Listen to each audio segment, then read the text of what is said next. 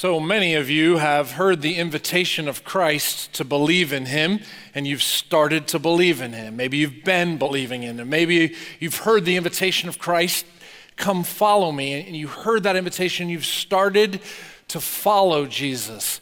And when you believe in Jesus and follow Jesus, he saves you. He transforms you. He gives you new life, forgives you, grants you access to his Father in heaven forever. And so believing and following Jesus is really an incredible choice that you make, a decision to say yes to Jesus. But when you make that decision, is that all there is?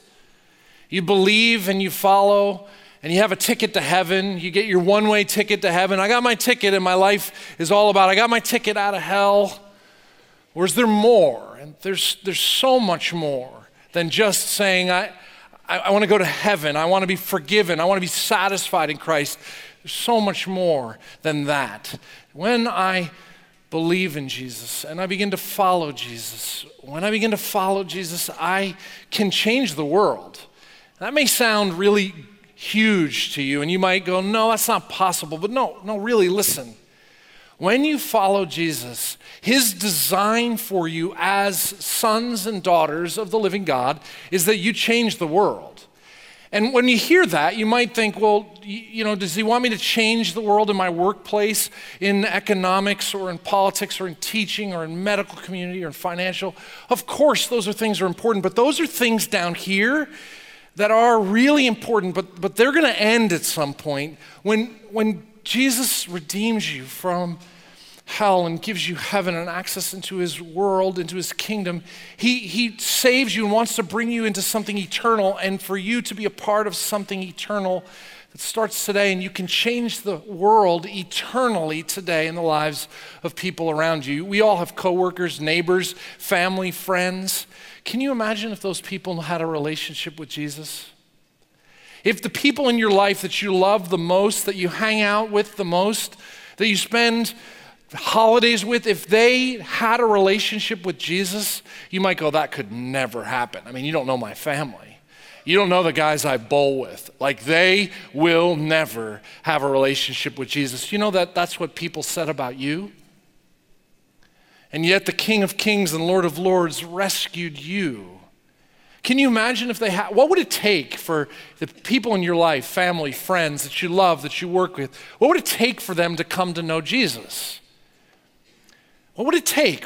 There'd be a lot of things you can't control that it would take, but there's something you can control. You can share your experience of Jesus with other people. You can talk about what you love and what's changed you. You can share those things with people, and that's what God has for us. That one person at a time, we can be used by God to change someone's eternal destiny. You go, no way, I don't know enough. I mean, there's no way. He doesn't care about how much you know. It's about who you know. If Jesus has changed you. You go, man, my life is too messy. I'm a hypocrite. If you knew what was going on inside me, if what really took place inside me was visible to everybody, there's no way God could use me. Yeah, he's in the business of using broken people like you and me to share his love in a way that transforms people. See, the point isn't that I get personal satisfaction, forgiveness in Jesus. That's not the point. That is so personal and self-centered. He has invited us into his family, into his kingdom, to expand his kingdom, the world to change one person at a time through you and through me. It's an incredible invite. And that's what we're going to see in this last scene of the woman at the well. So we've been working with this story in John chapter 4, and we're going to be in verse 27 today. But we've looked at this over a number of weeks, this woman at the well, and she has this interaction with Jesus, and it changes her forever, and it changes the lives of other people. And so just to catch you up, we've kind of talked through this over the last number of weeks together. Jesus is walking along a road. He's tired. He sits down at a well. He's hungry. He sends his disciples to get food. He's sitting at a well in a place called Samaria. He's a Jewish guy, and he asks a woman who's alone at the well. So it's Jesus, the Jewish guy, alone at the well, a Samaritan, a woman, alone at the well, and he asks her for something to drink. And she goes, no, no, no, no. You don't ask me those things because Jews don't talk to Samaritans and men don't talk to women in public. For you to ask me for a drink, this is scandalous. You don't do this. And Jesus goes, I don't go by cultural nuance. I don't do the cultural things. I do what's right and loving. And so he asks this woman for a drink and she goes, what? And he says, if you knew who I was, you'd ask me for a drink and I'd give you something that would satisfy you, that would cause you to never have to come back to this well again. And she's like, I want that. And Jesus in his gentleness puts his finger on an aspect of her life that's preventing her from following and believing. You see, this woman has had 5 husbands and she's on to the 6th now. And we don't know exactly why, but we know that in their society, when she's had 5 husbands and she's on to the 6th, she's ashamed of that, and that's why she came at noon, and she's a social outcast. And Jesus says to her, I know you, and I can change you, and I love you. I am the Messiah, the Savior of the world, and I can help you.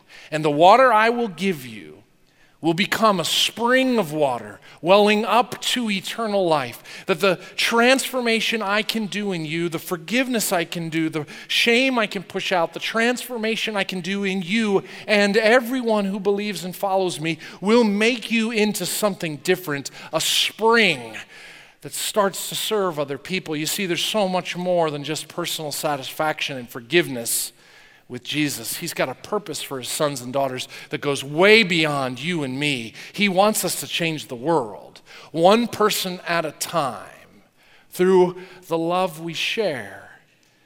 And so you got to check out what happens next. So it's this one-on-one conversation with Jesus and this woman. Verse 27, we pick up the story. Here's what happens next. Just then, his disciples returned and were surprised to find him talking with this woman. But no one asked, what do you want? Or why are you talking with her? You see, his posse shows up and sees this is a scandalous scene. One-on-one, Jew and Samaritan, man and woman, you guys are talking one-on-one. Jesus, why are you talking to her? I mean, you can just imagine their body language, their eyes going, really, Jesus? If this gets out, that you're talking to this woman, what will people think? What will people do? Jesus doesn't care about that. They say nothing to him. Verse 28, then, leaving her water jar, the woman went back to the town. Leaving her water jar, the woman went back to the town. I love this. She leaves her water jar and goes back. So they're having this one-on-one conversation. As soon as the guys show up, she takes off. She drops her water jar there. It's so interesting to me because her purpose in coming to the well was to get water. Now, the thing that she came to do, to get water and bring it to her house, she goes, that's not important. She sets that water jar down and leaves. Because when she came, the water, physical water, what was most important to her. But what she bumped into was something so much greater. And this is John's way, the author's way of showing us that she came for something physical, something immediate, something she wanted. And she set that down because she bumped into love and truth and grace that changed her. And so, leaving her water jar, verse 28, the woman went back to the town and said to the people, come see a man who told me everything I ever did.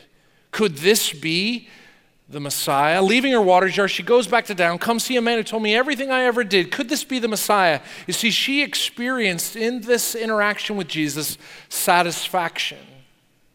Something so much more than water, satisfaction that changed her and caused her to go back to town and be a spring of satisfaction to others. She discovered something that changed her. And she runs back to town and she says, did you see her words? She says, come and see a man who told me everything I ever did. I mean, Jesus didn't tell her everything she ever did. Why does she say that? It's her way of saying, Jesus knows me. He knows the good. He knows the bad. He knows the ugly. He knows everything about me, and he doesn't condemn me. He loves me. She runs back to town and says, there's a guy who knows everything about me, good, bad, and ugly. He loves me. Maybe, just maybe, he's the Messiah, the Savior of the world. You know, something happened in the well where she's changed. Jesus changes her. Verse 30, they came out of town and made their way toward him, because when a woman like this, who is a social outcast, who lives in hiding and doesn't run with the crowds, when she runs back to town into the crowd and says, you got to come and see.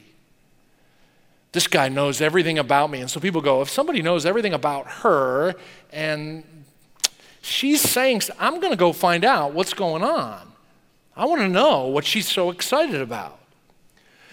Verse 31 through 38, Jesus has this interesting interaction with his disciples. I'm going to return to that in a moment. I'm going to set that over here because I just want to keep going with this storyline of this woman right now in verse 39. She leaves her water jar. She runs to town. Come and see this man who told me everything. They go, okay. Verse 39, many of the Samaritans from that town believed in Jesus because of this woman's testimony. He told me everything I ever did. If he knows her and loves her, then I want to know him, because maybe he would accept me too.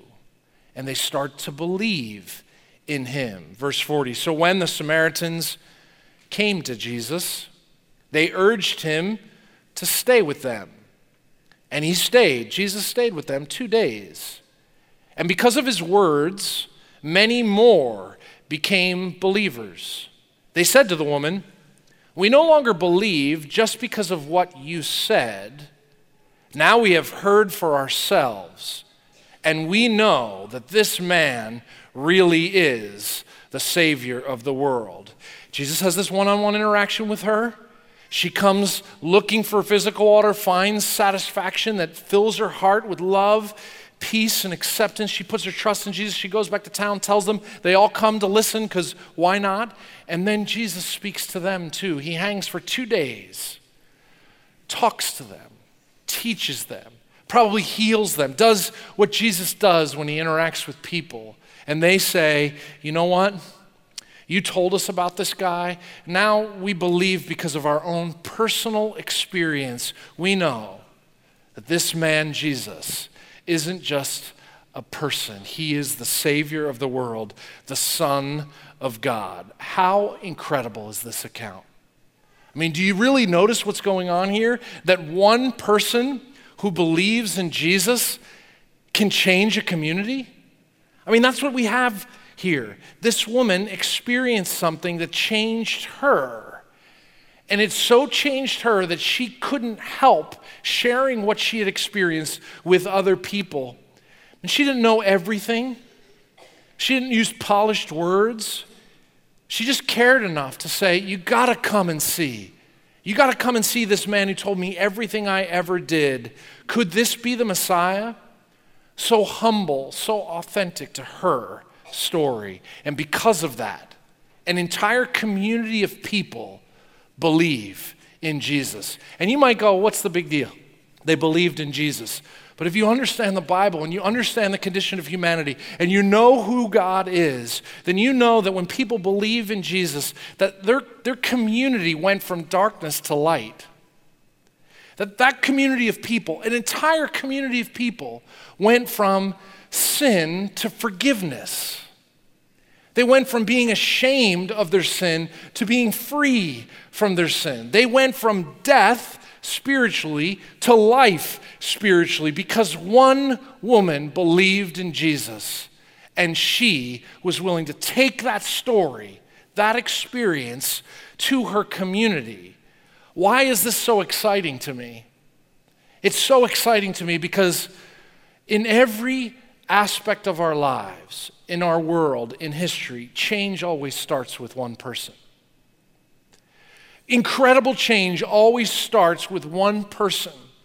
So don't ever think that one life, your life, don't think that your life, your experience, your words, your example, your work, your world doesn't matter. You can make a difference in the lives of people. One act of love, one act of patience, one act of grace, one act of mercy, one truth spoken at the right time and the right way can change the course of eternity for the people around you. But we so often go, nah, I don't matter. Nah, it doesn't matter what I do. It doesn't matter what I say. It doesn't matter what I love. It doesn't matter what I feel. It doesn't matter what I've experienced. And that's a lie.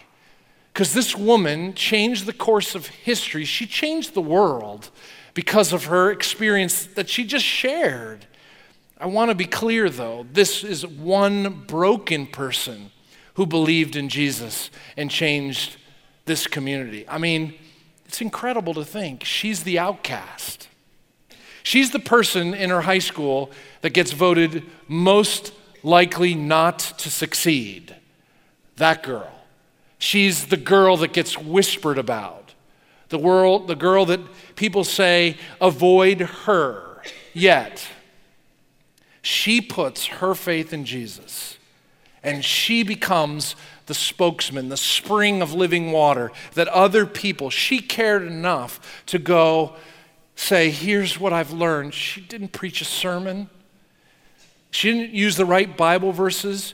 She didn't even have complete understanding. She simply understood that she went to that well and felt ashamed, and she left that well feeling loved. She went there feeling like an outcast, and she went back into a community of people and becomes a spokesman for the gospel of Jesus Christ. It's never too broken. You are never too broken to be used, and I know what some of you feel. You feel like I haven't arrived yet. I can't say anything. If people really saw my life, if you really knew how I handled my finances, if you really understood my circumstances, my home life, my friend relationships, if you knew my addictions, my problems, there's no way he could use me. Oh, yes, he can. He has built an entire kingdom and his entire family through broken mouthpieces. Through people like you and me who are just stumbling along, trying to figure it out, trying to follow as best we can. And when we say, come and see to our friends and neighbors, we actually show the world love. You see, the world is changed when I love people enough to say, come and see.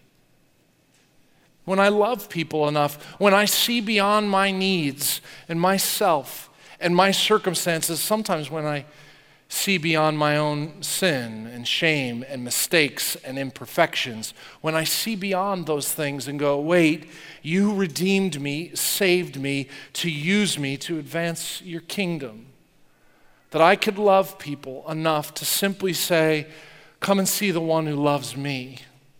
Come and see the one who's accepted me. Come and see the one that's begun to change me. Come to my house, you're always welcome here. Come to lunch with me, you're always welcome. Come to my church, come to my small group, come to my Bible study, come to my church's tree lighting. Come and see Jesus. Just simple, basic, practical things. You see, what that person does when you say come and see isn't your responsibility. How someone hears what they do with Jesus, what they choose to think about Jesus, that's above our pay grade. My responsibility, my privilege, my joy is, Jesus, you've changed me. You've accepted me. You've loved me. So I'm going to share your love with other people. What they do with it isn't my issue. It's not my responsibility, above my pay grade, but I can be a mouthpiece of yours to others. Let me be clear. You say come and see to people you have a relationship with. Don't go out and start slamming people on the corner with a megaphone telling them turn or burn. Don't do that.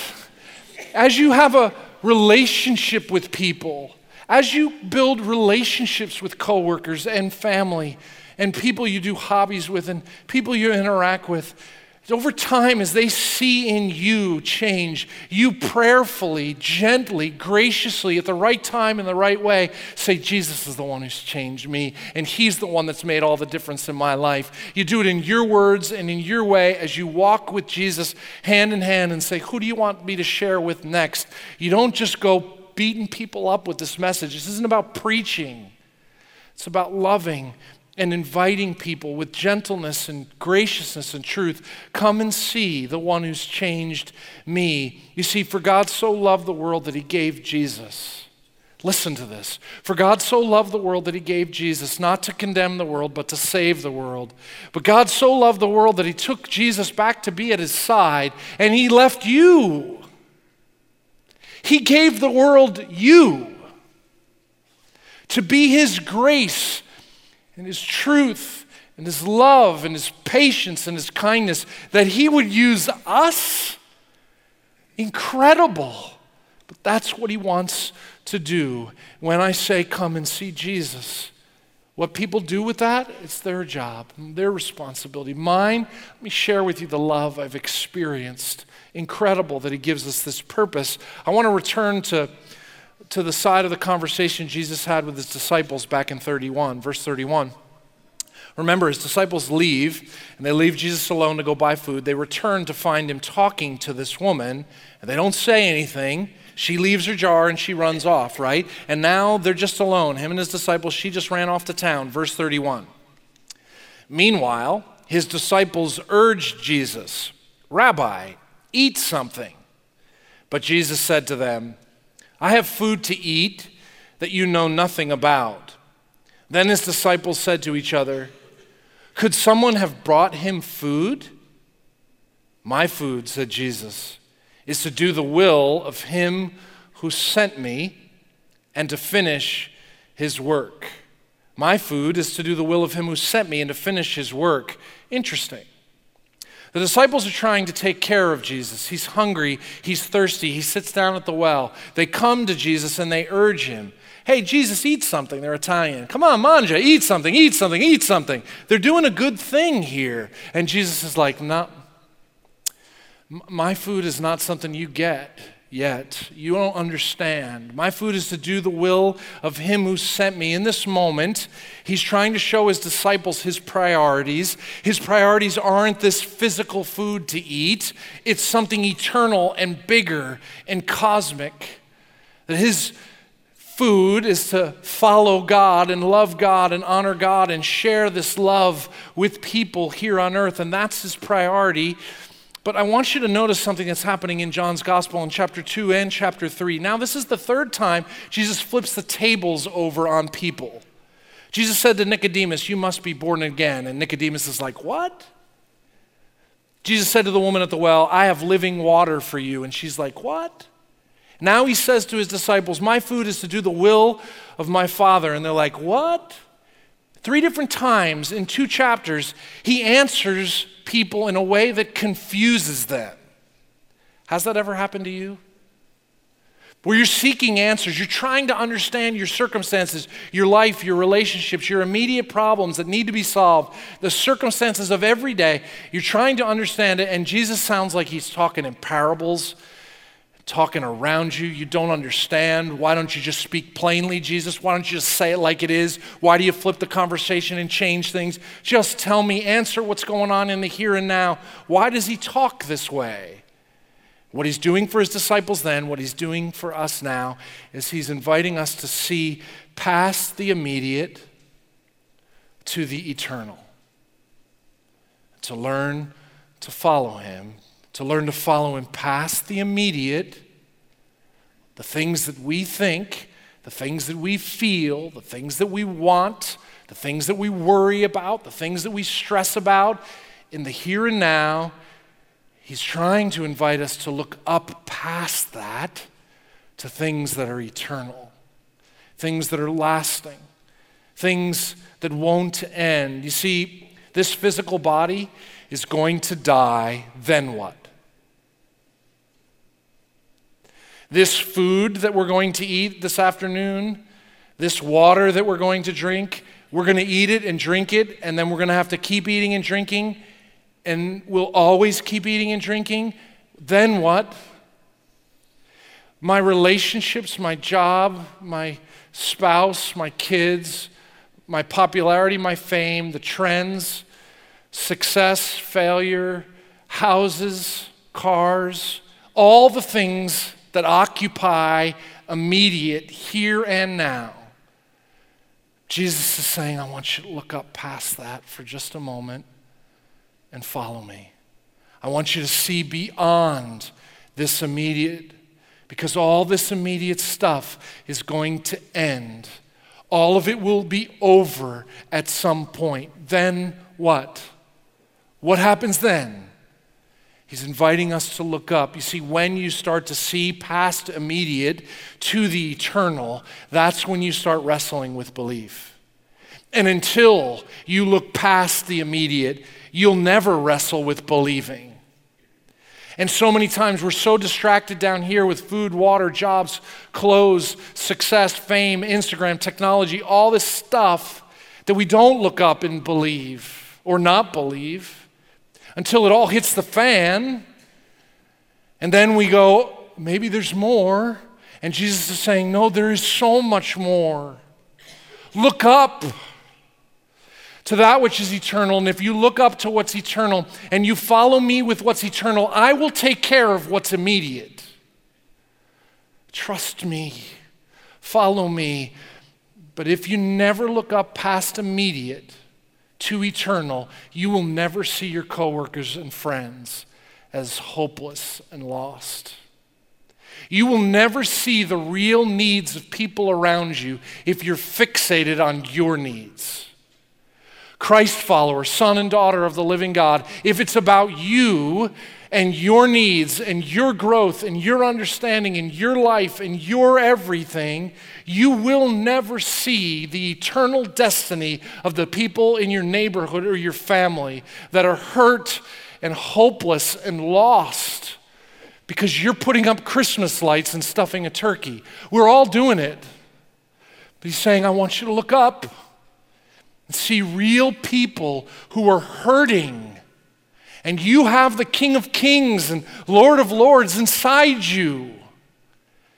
And you're thinking about you and your Bible study and your growth and your transformation and your family and your circumstances when there is a generation of people around you that are hurt and hopeless and dying. Look up and trust me, follow me. When I put my trust in Jesus, he invites me to see people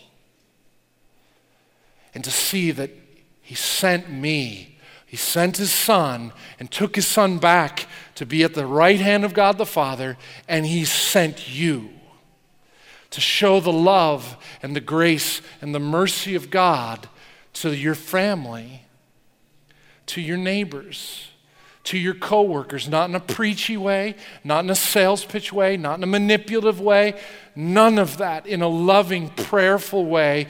Can I see people? When I'm in sports and I'm at school and in the work environment, at Wawa, do I see people as hopeless and helpless and realize I have the good news of Jesus in my heart that I can share and say, come and see. Come and see the one who knows me and loves me and accepts me. And in your way and in your time, you can change the world one person at a time. What an incredible privilege. What an incredible job description that's so much beyond, I just got a ticket to heaven and I'm going to learn more about God while I wait to get there. That I could be so heavenly minded that I'm no earthly good. No. He's inviting us to just say to our friends and family, come and see the one who knows me and loves me. He'll change your life forever. Pray with me. Incredible God, that you would be this patient with us and this kind to us, to not give us what we deserve, what our sins deserve, but instead send your only Son to live and die and rise again that we might have hope. Thank you for this woman 2,000 years ago, an outcast, ashamed, but you spoke life into her. You didn't condemn her, you loved her.